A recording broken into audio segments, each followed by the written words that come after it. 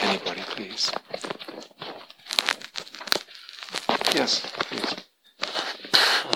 So I'm just curious. I like the momentum of my practice is very much from kind of the emptiness practices, and so when I'm working with an image, it can be hard sometimes to preserve the appearance of it without it fading into a kind of equality or sort of vacuity, So sometimes I feel like I wish there was like a sustain pedal I could just press and keep the image alive. One thing I was playing with that was just playing with lines from the Heart Sutra, the form is emptiness, emptiness is form, and changing the word emptiness to imaginal. So I have form as imaginal form, and so on. And I found that kind of helped a bit in keeping the imaginal quality alive of what I was experiencing. So I guess I'm just wondering if there was any other suggestions around. Yeah, that's a really interesting question. Thank you, Podrick. So I probably have to repeat. Could you guys hear that? Yeah. So just to explain a little bit, Podrick has done a lot of emptiness practices, and when you there's a whole range of practices there, and when you contemplate or meditate on the emptiness of something at some level, what begins to happen is that whatever it is, that object, a pain in the body, a form, or whatever it is, it begins to actually dissolve, because its appearance is dependent on reifying it, having a concept that it is something real, unconsciously. And so when we bring in, look at it with a view that knows its emptiness to some degree, or contemplates its emptiness, and there's all kinds of ways of doing that, because of the dependent arising of anything, of the appearance, being dependent on avijja, the fundamental delusion that reifies things, because of that, it fades. Or another thing that keeps an object as a form is a degree of clinging. So when we relax clinging, it also fades. Now, Podrick's saying, well, I want to be with the imaginal, but I've done a lot of emptiness practice, and what starts to happen is this image starts to fade, and he wishes he could lock it into sort of staying formed. And so one of the things I was playing with the words of the Heart Sutra, so that form is imaginal. In other words, images have forms, and that seemed to work somewhat, which is great. So you can keep doing that. I think there's a lot of possibilities here. So one thing that might happen is things get. So I do think one of the elements is actually a little less fabricated. That's actually one of the elements, but it might just be that they lose their substantiality a little bit and they become more liquid, as opposed to just completely losing their form. But it sounds like you're talking about them actually losing their form more. Yeah. Okay. So it might be interesting to kind of find out what's in my lens at that time that has become like a really good habit in a way. What's in my lens that's making that happen? Is it less clinging? Have I really decreased the clinging? Is it that I keep kind of automatically contemplating the emptiness of something sort of in the background? And if you can identify what that is, you can take the foot off that pedal a bit. Yeah. It may be also that tuning more into the sense of eros is really helpful, because eros is in a way a kind of clinging, in the sense that it's a wanting, it's a kind of desire. And so if you tune to that sense of the eros in you, the sense of desire for this figure or beauty or attraction to it, then the noticing of that can actually increase that, and that will reform. In fact, it will create more forms. It will start to get more complex rather than simpler. In fact, does it make sense? Yeah. So those are two possibilities. It might be also just a matter of what am I tuning to? So what we pay attention to, oftentimes what we pay attention to,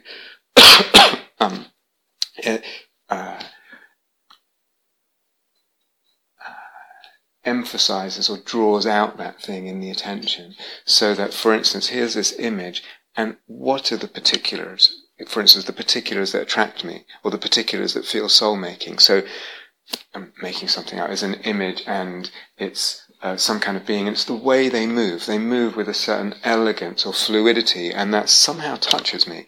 So I'm just tuning my attention to both that particular and the way it's touching me, the soul-making sense with it. The honing of the attention to it will tend to draw it out. Does that make sense? So those are a few ideas, but I would also encourage, you'll probably discover your own as well. This is one of the arts, actually, especially for people who've done a lot of emptiness practice. You learn to kind of modulate the fading. And that's in my book somewhere or other. So you can kind of like, okay, I can practice so things really just kind of disappear and fade, and you just deep emptiness. And then what becomes like sort of even more of the art once you've done that is learning to just take the foot off the pedal a little bit. And in a way, that's what tantric practice is. It's playing at this edge of form and the dissolving of form in emptiness. And it's really a matter of doing that, and you learn to kind of just hold it sort of there in the middle, where everything is super sort of insubstantial and holy, but formed, but very insubstantial and translucent and that kind of thing. And so that's a real skill to hold that way. So those are some ideas. Having said all that, let me add something completely different, which is, and I don't think I said this before, but don't think this is quite what you're talking about. I was mentioning it anyway. Sometimes what can happen working with an image is, there it is, very formed, and it's beautiful and everything. And then for all kinds of different reasons, not necessarily what you're talking about, Padraig, but the image sort of dissolves, but we're left with the essence of the image.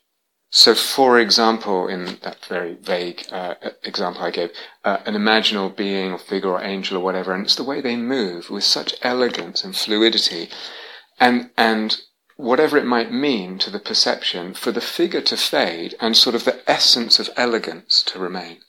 So that one might then be in a completely empty space that's sort of condensed the essence of that image. There's not a form there, but there's a particular of a kind that one is then... I don't think that's quite what you're talking about. That's fine, I'm just mentioning it to everyone. So that's fine. I wouldn't do too much of that, but that's one of the possibilities that might happen. I'm just mentioning it. And there's also, so in a way, then what that means is, then there's a sort of, let's call it a quasi-jhanic state but it's a jhana on elegance, whatever that might mean.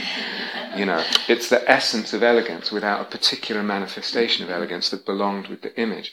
So what that means again is that there's kind of infinite possibility here of different states that can open up. So the Buddha outlined eight jhanas, let's say, 8, and they're the sort of very classical ones. Now, you might find yourself skidding into some of them with practice, because of what we said about the energy body harmonizing and the samadhi being available, and so you might find something like what I've just described, a sort of essence of some quality, or could be nobility or courage. It's like, what does that mean? It's just the space. There's nothing but space, but it's permeated with this kind of essence of some value or virtue or something like that. So that's a possibility.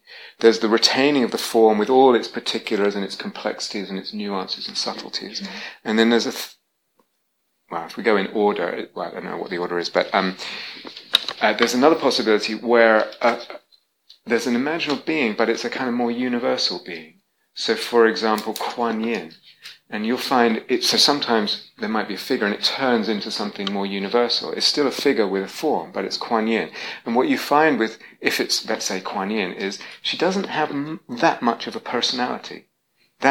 She's compassion and is beautiful and divine and all that, but some of the particulars have faded. So not just with the emptiness thing, but there's different kind of ways that things can sort of relatively fade. And all those would be fruitful meditations. All those categories, whether it's jhanic, whether it's this kind of essence of a quality, whether it's a sort of universalized deity in a figure, or whether it's a really particularized, very unique image. So this is some of the kind of ways things can open up.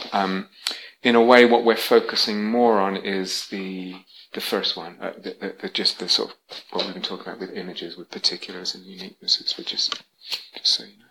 Can I just add something to what you said? Because it might be a universal image that becomes particularized for you. So I just want to include that. Yeah. So thank you. So there's all kinds of shades here. And even if you go into the jhanas, if you really go into the jhanas, there's the 8, and it's like, it's really good, get them really clear.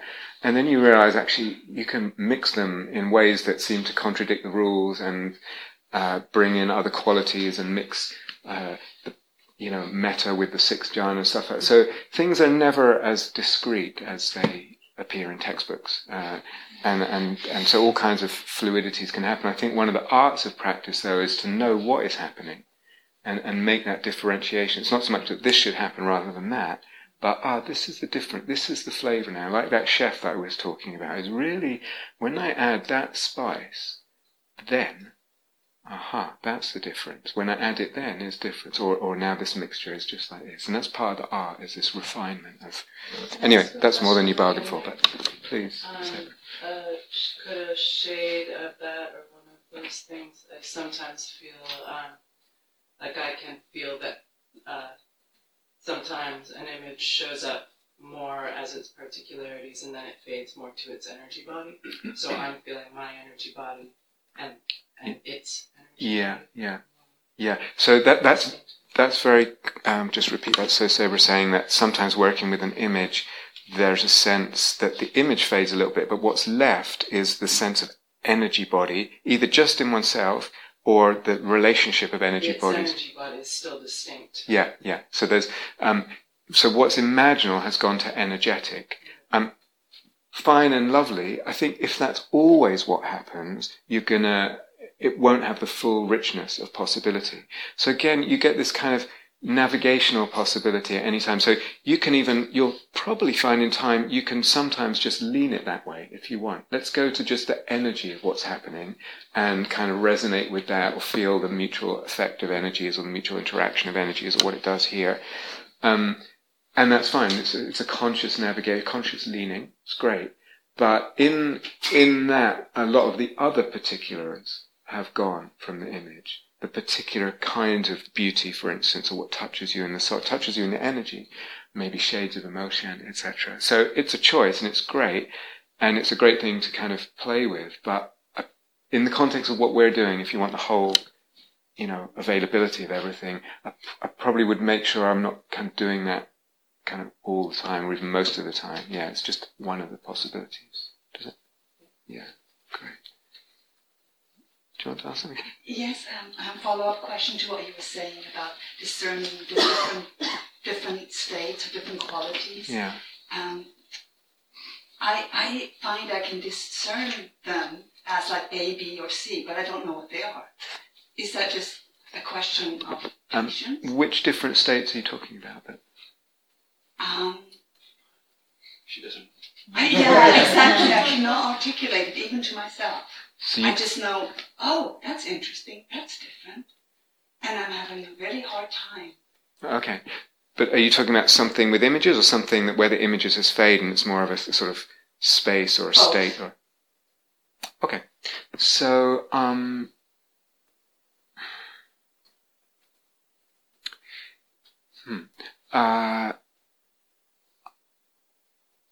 I don't know how important it is for everyone to be able to put everything into words, or as much, maybe that's just people who try and teach or something like that, doesn't it, but there is something about trying, and I remember being in group interviews and people just in a state, just a lot of rapture, or the first jhana or something. It's impossible to describe. It's impossible. There's just no words for it whatsoever. And it's like, go on, just try a little bit. Once you start just throwing some words at something, you'll get something, that's not quite right, that's right, that's right. And then someone might help you. You mean, yeah, that's a good word, and it starts to crystallize. So what we want is part of the trying a little bit. It's not like the be all and end all, but the actually trying starts to, here's the mystery of it. It's like the actual trying starts to shape things more. They start to contrast more, and you get more refinement of distinction and discernment. Yeah. I find that's what I've sort of been doing, choose different words and seeing whether they resonate. Yeah. And sometimes I hit, that's that. Yeah, that's beautiful. But there's an infinite number of words. There are, especially if you start adding Greek and things. So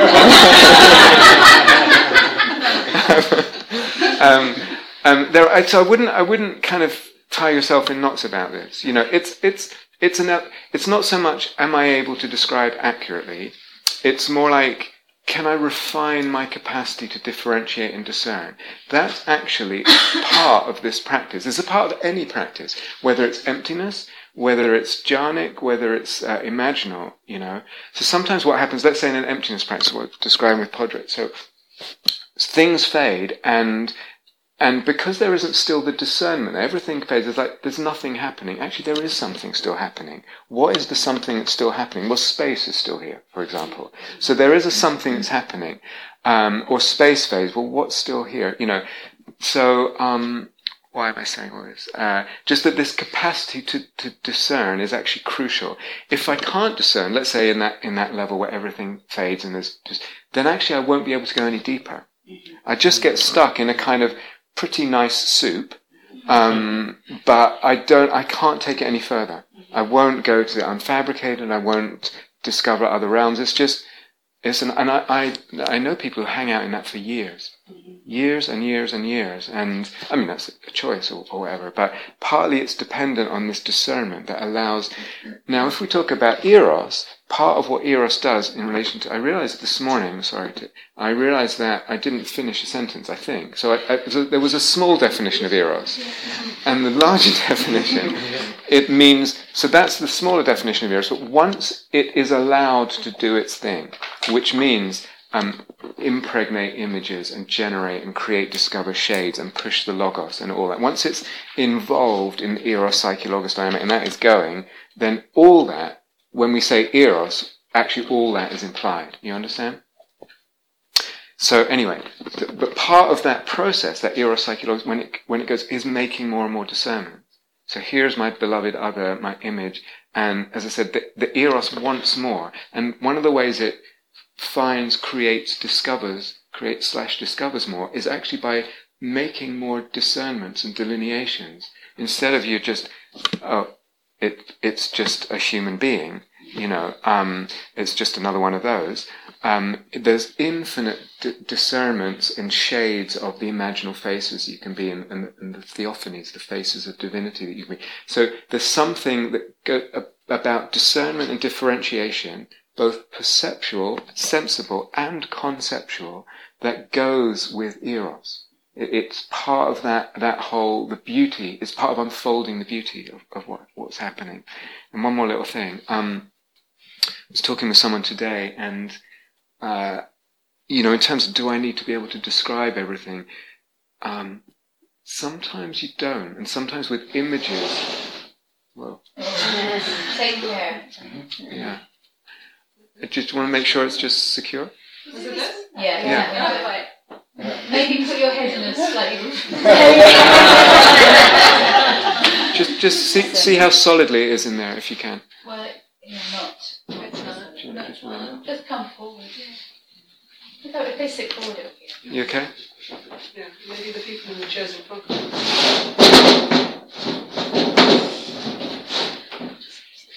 Okay, thanks, Mark.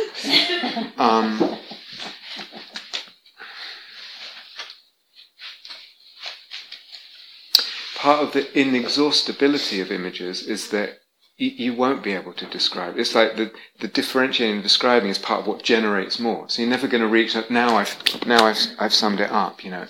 And then part of what's actually beautiful that can happen between human beings, and Roxanne's question the other day about working in dyads with this kind of stuff or with others, is an image that you have, that you begin to share, and maybe you feel I've just been completely inarticulate about that, I haven't captured it, somehow I capture it.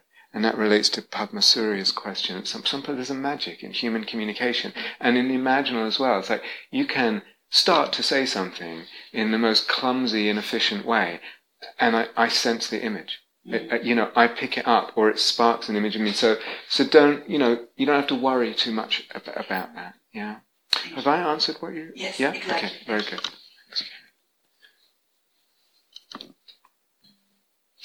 There you are. I was just wondering, in the same way that we're talking about articulating different states, I'm just thinking about movement. Yeah. Yes, like sometimes I definitely feel like moving in the mood, and there are other times when I suppose when I don't necessarily feel like moving, I wonder if movement it'd be worth going to movement, and also another time. I had my eyes open, which was very different from my eyes are closed, and there was a kind of residual sense of an image that I had contact with earlier, and then there were lots of movements that were coming.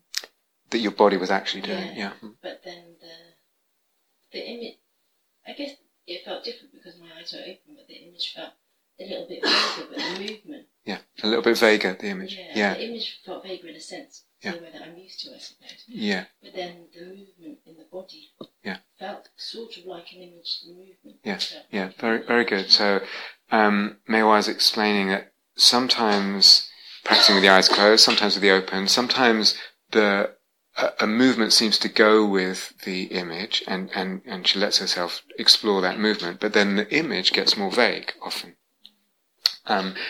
But then there's also the possibility of the movement then becoming image rather than the movement itself becomes. So all this is possible. I mean, what's quite common, that's why when we did some of the movement, and I said, there's all these kind of stages of awareness and skill with it. And the last one, I don't even know what to call it, soul-making movement or something.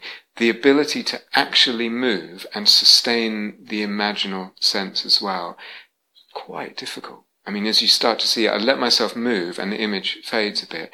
Then there is a different possibility that comes in, that my movement itself starts to become a new image. But even that's actually quite hard to sustain when you're actually moving. But I would just let yourself explore it all. There's not a right or wrong. Eventually what we want is everything and anything can potentially become image and soul-making. Not necessarily all the time or at the same time, but so it can be movement, can be just an image or whatever. Yeah. And then there's this other possibility, which I don't know if you included in your question, of I think it's really what can happen is there's the image, and I have a sense of the energy body moving, or my energy body feels the movement that the image is making, but physically I'm completely still.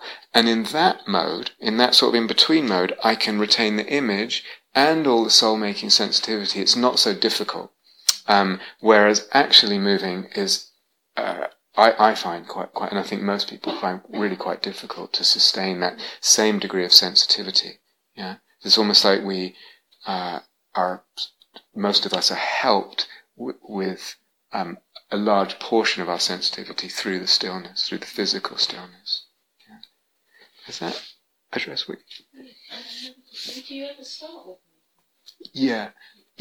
And in a way, some of, I don't know if we'll have another session on this retreat, but some of the exercises we were doing was just start with the movement and see. It's like there's the openness of awareness and sensitivity, and it might be that I'm making this movement, it's either a subtle movement or gross movement, and the movement becomes image, or an image gets attached to the movement. So who's making this movement? Oh, it's a wrathful deity or whatever it is, So yeah, the movement can trigger, image can come from anywhere, absolutely. Yeah, so sometimes I would, yeah, and that's really worth exploring, yeah. Okay, yeah? Okay, Roxanne. Actually, can I ask Villamy, because she hasn't yet, is that okay? Yeah. Villamy, please. Yeah, yes, please. Can you imagine that the concept is named? Yeah, thank you. Because the first question, there were several examples which qualified them as qualities and never used the word that they become image. And I thought exactly about the concept. Yeah, very good. Thank you. Several people have mentioned this. Can a concept become an image? Yeah, absolutely. So, or another way of saying it is a concept gets soulful for us. Yeah, and so it could be beauty, and again, it's a kind of abstract thing, or it could be just logos, a conceptual framework, or several people have mentioned this, and I can't remember now some examples, but absolutely it's possible. Yeah. Something, or someone was talking about the concept of evolution, biological evolution, of species, and that as a concept actually can become very enriched and multidimensional and kind of very fertile. Yeah. So a concept can, absolutely. Yeah. Because when I was working with, I had the concept of respect, because I meant it as something very important. Yeah. But then when I wanted to work with it, I thought perhaps I should, it would be helpful to choose an object, yes, an imaginal physical object, a tree or something, to work, to deepen it. Maybe and maybe not, So again, I would let the soul making be what navigates you. So it might be, I just have this idea of respect, and I don't really have any particular image or object that goes with it, but I can feel it working on the soul. I feel the resonance, the beauty of it, and that's working. And I don't need to I just let that stew and let myself be touched by it. And if images come, great. If they don't, great. It's already become a soul-making object, we might say. It's already, So that's really great, yeah. Roxanne, do you want to ask? Actually, it relates to what she was saying about movements. Yeah. I was thinking about sound. Yeah. We were playing with making sounds in the hall, and we don't usually do that outside, like humming or making noises.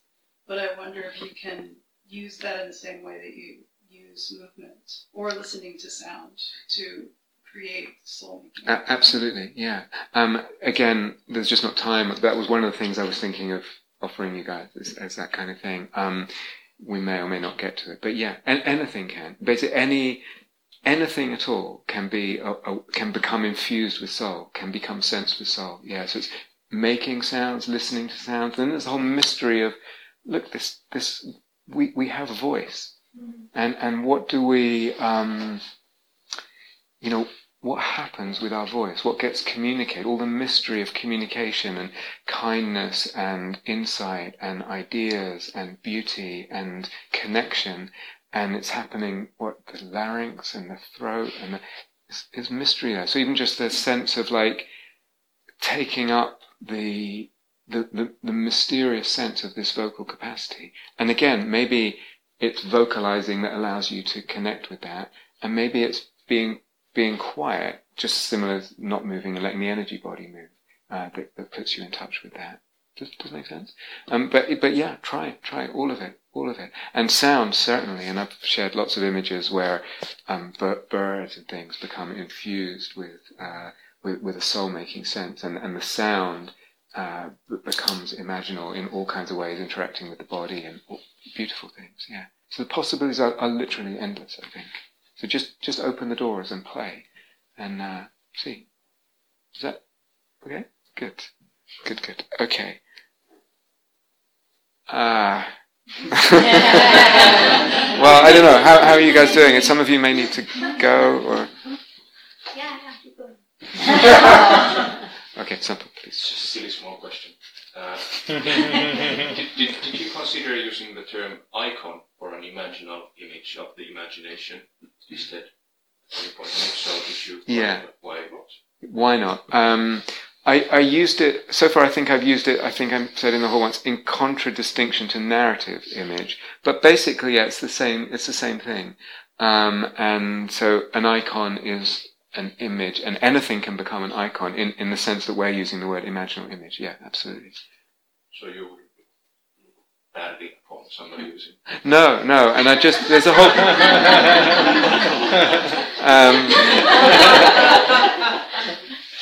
What was that? Something less good.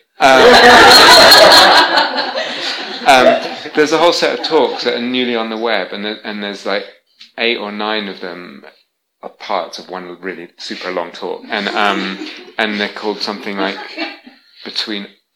actually Greek words again, sorry, between icon and eidos. So it's just another way of saying image. Yeah. So is that somehow related to the, maybe in the French theology on Jean-Luc Marian. Yeah. The way he uses it, as far as I can understand him, some of these French guys, I don't know, but what they're trying to say. But as far as I can understand, that's some of, at least, there's a lot of this kind of infinite depth of the icon. Yeah, and our participation in that, absolutely. Yeah. Definitely. Yeah. I maybe avoid it because of the word iconoclast.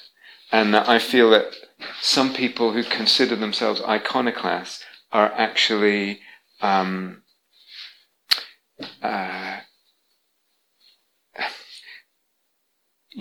Jean-Luc Marion has his word to contrast icon with idol, IDOL, and actually we're interested in destroying that as something that's reified and it has flat and has depth. But some people who call themselves iconoclasts are maybe not really iconoclasts so much as just that.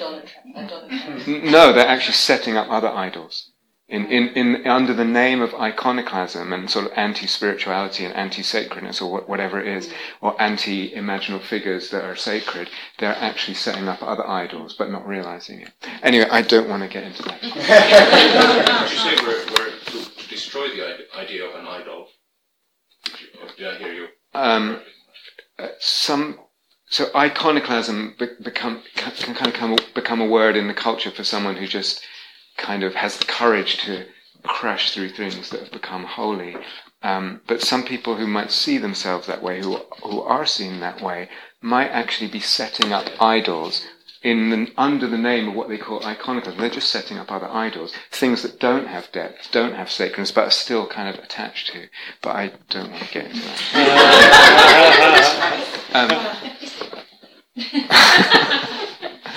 Just a very short okay. Yeah. It's related to this. Catherine talked about it, I think, yesterday. You said you don't really like the word imaginal, and you prefer sensing with soul, which is the new term. And I find it very, very helpful. Good. Because as like you said many times, it's not just about images. But images get so stressed here, and I got confused with it because I'm more tactile. Yeah. Or whatever. Yeah. So, but when I sort of tapped into sensing or sniffing, Absolutely. Yeah. Well, like the whole body became. And without it trying to impose, even subtly or actually not so subtly, needing to have an image, otherwise something is wrong in the way I'm working. Yeah, no, absolutely. And like I said at the beginning, if there was a way to instantaneously download everything at the beginning, because you sound like you could have done with that right at the beginning, and probably other people could as well.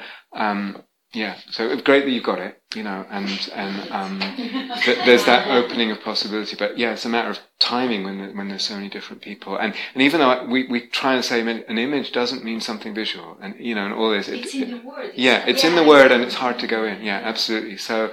Maybe another retreat will start with that idea and the sensing with soul and take it from there. I think we need to end. Is that okay? Yeah, let's have a bit of quiet.